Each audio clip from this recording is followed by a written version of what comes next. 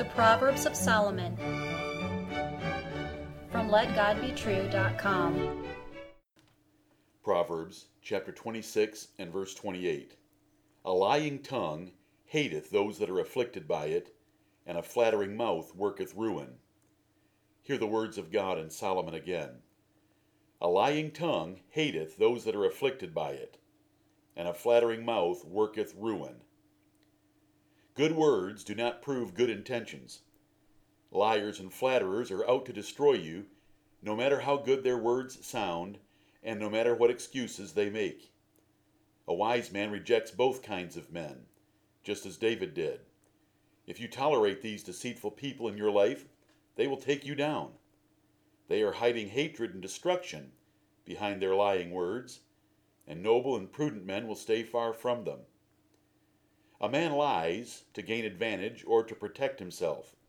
He is selfish and wicked, so he feels no guilt about deceiving you in order to advance himself. It does not matter what his relationship is to you, or how kindly he speaks at other times. If he has lied to you, then you should run far from him, whether it is a slander about you or a lie to your face.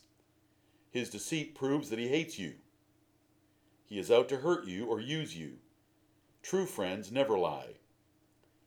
Flattery is praise designed to deceive you into doing what the flatterer wants you to do. It is a form of lying, but it is harder to detect and resist. Men love praise, so they are easily lulled to sleep by flattery. It is poison in a spoonful of honey. A flatterer is more dangerous than a slanderer, for he is crafty, friendly, and subtle in working his deceit, while liars are more easily detected by their open malice and wickedness. Are you vigilant and intolerant against deceivers? Aggressive salesmen may lie or flatter to sell an inferior product. Many girls have lost their virginity, or women their marital fidelity, to lying flattery of whoremongers. Many men have been led to hell by flattering lies of whorish women. Many citizens have voted for corrupt politicians due to flattery and false promises.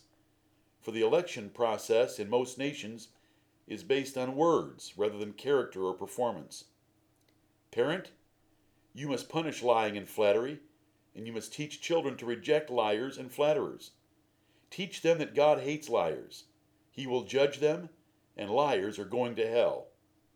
Teach them that friends who tell the truth, even when it hurts, are better than kisses from an enemy. Teach them that men should be judged by their actions and lives, not by their words. Religion has many lies and flattery, for the devil has used it since the Garden of Eden. The Jews flattered and lied to Jesus to trap him.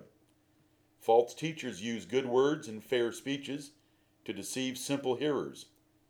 Rome tells the lies of abstaining from meat and marriage. But God's faithful pastors and teachers never use flattering speech or lies. Jehovah is God of truth, and so is his Son, Jesus Christ, who is faithful and true. He expects honesty and truthfulness from his children, and he punishes all liars and flatterers. All who take his name must make sure their every word is honest, sincere, and true, and obviously so in the eyes of all others. Amen.